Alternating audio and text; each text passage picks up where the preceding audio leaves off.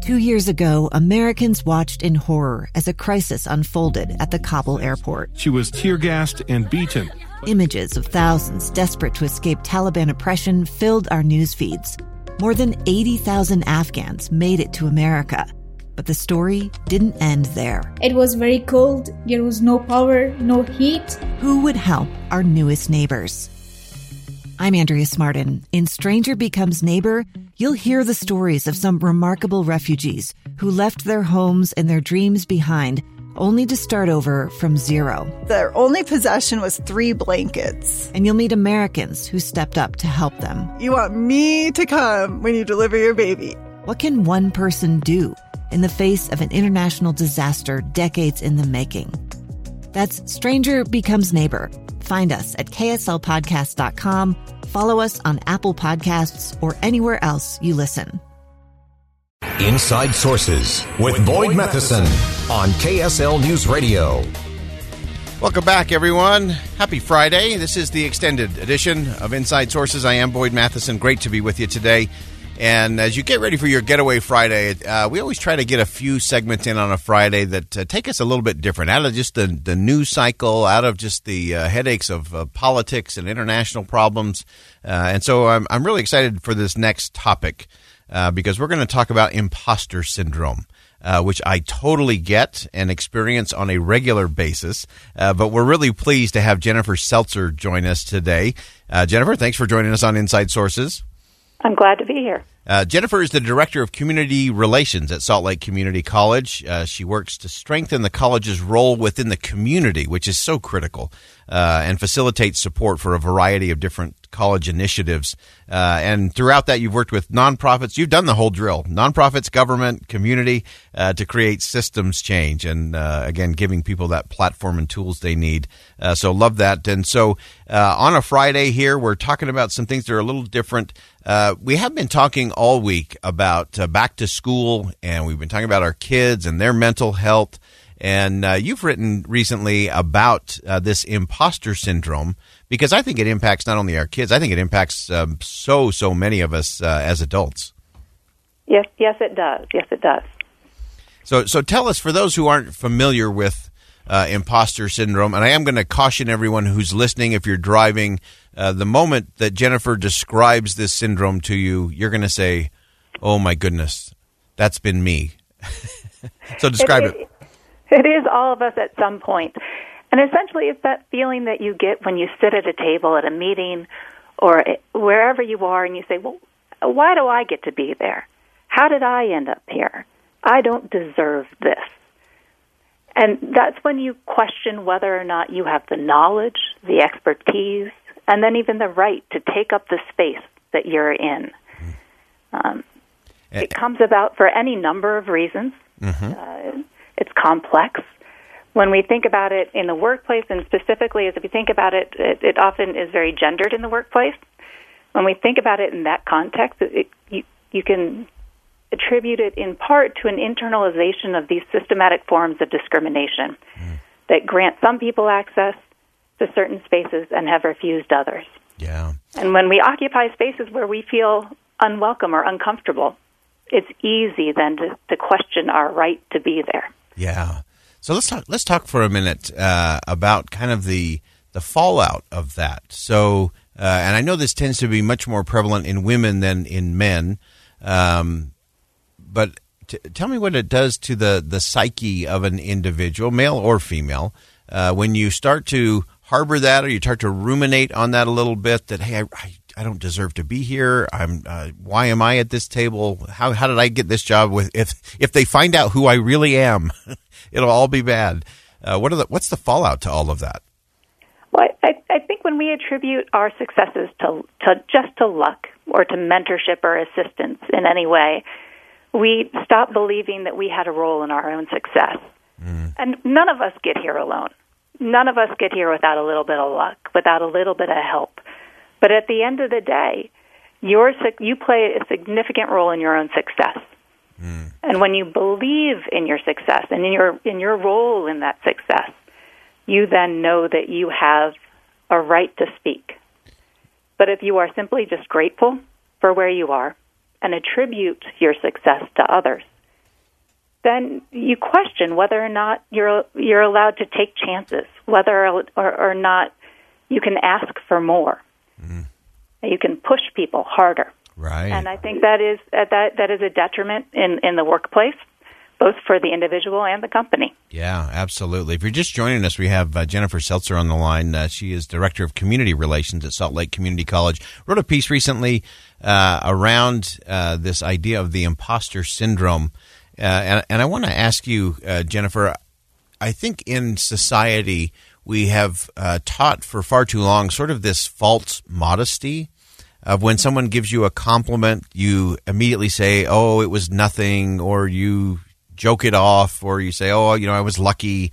And sometimes we just need to own, we need to own the compliment, and then we also need to own what we've done and how we've done it. But how do we battle that? Again, I call it a false sense of modesty. What do you call it, and what do we do about it? I call it something that many people have been trained to do since they were young, which is to put their heads down and not accept praise. Mm-hmm. But once we do start, and you're right, once we start accepting praise, once we acknowledge and know our worth, then we can feel confident in our role. And some of that comes from teaching our children when they are young.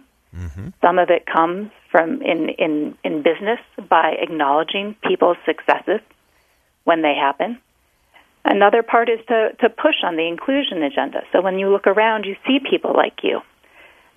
For example, we know that little girls, before they take a math test, if they've heard of another woman mathematician, their scores go up on that math test. Mm. And that can apply anywhere. So when we look around, we know a space is welcoming. When we have been taught that we have self-worth, I think we can do better in the workplace. Oh, it's so good. The article is on slchamber.com. Great post on the imposter syndrome. And just in our last couple of minutes here, Jennifer, you mentioned in your article, again on slchamber.com, that if you can get through this, you can do two really important things. You can reclaim your voice and your power. What does that mean, and how do we do that? Everybody has a strong voice. Everybody has power. It's just not being afraid of them and knowing that you have the right to them and that you have something to share. And once you acknowledge that you have something to share and you share it, you have the ability to shape what's around you, both your own thoughts and your own behavior and the course and actions of those around you.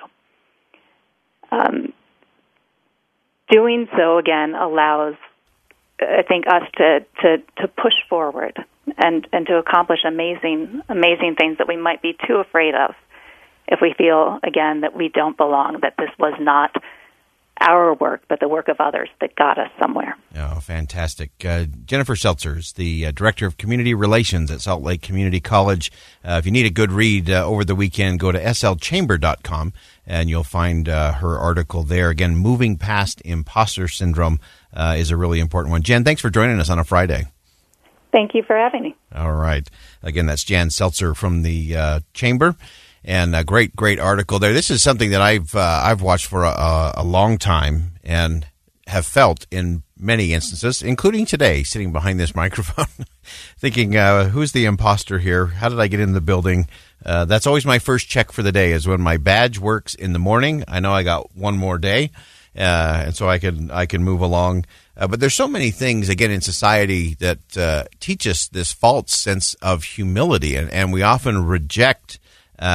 We reject the praise that we receive. One of our great texters texted in and said, we have to acknowledge praise as a gift that someone is giving us and appreciate the gift. I love that. That is so good. That we have to acknowledge praise as a gift that someone is giving to us and appreciate that gift is real critical. And I think that is so important because we how often do we teach our kids, that we reject the praise. We just say, "Oh, shucks, it was nothing." And sometimes we do that because we have imposter syndrome. Sometimes we do that because we undervalue our own worth or our talent. I remember kind of going through this scenario of someone asking a series of questions of some things in life are hard to do, but they're easy to learn. Some things are easy to learn, but hard to do. And then the question was, what do you call something that for you was easy to learn and easy to do, and you don't even remember learning it? And the answer to that is talent. It's talent, and we have to appreciate that talent and value the uniqueness that each of us bring to the table and how important that is. So an important conversation. Again, our kids going back to school, there's a lot of comparison. Remember, comparison, living your life through comparison is always fatal vision. We just have to end that because I think it leads to imposter syndrome. Because then we start comparing ourselves to others and what we are, what we aren't. Someone else is so smart. They have so many degrees. They have so much money. They have the good looks. Why am I here? I don't belong. And it's very easy to get into that downward spiral that leads to really bad places and spaces. And so as you go into weekend, have that conversation. That's an important one to have in our homes and in our communities, especially with our young people. Our 18 to 28 group, I think, really falls into that imposter syndrome. All right, we're going to go ahead and step aside for bottom of the hour break. Don't go anywhere. When we come back, we will have Erica Evans, who has just landed. She has been down at the southern border, has been across over into Mexico and back. She has a lot to say. Don't go anywhere. This is KSL News Radio. We'll be right back. 2 years ago, Americans watched in horror as a crisis unfolded at the Kabul airport. There's desperation and anguish. More than 80,000 Afghans have since arrived in America, but this story is still unfolding. I'm Andrea Smartin. In my new podcast, Stranger Becomes Neighbor, we'll find out what happens to these new arrivals in our communities. Who would help our newest neighbors? Follow us at kslpodcast.com, Apple Podcasts, or anywhere else you listen.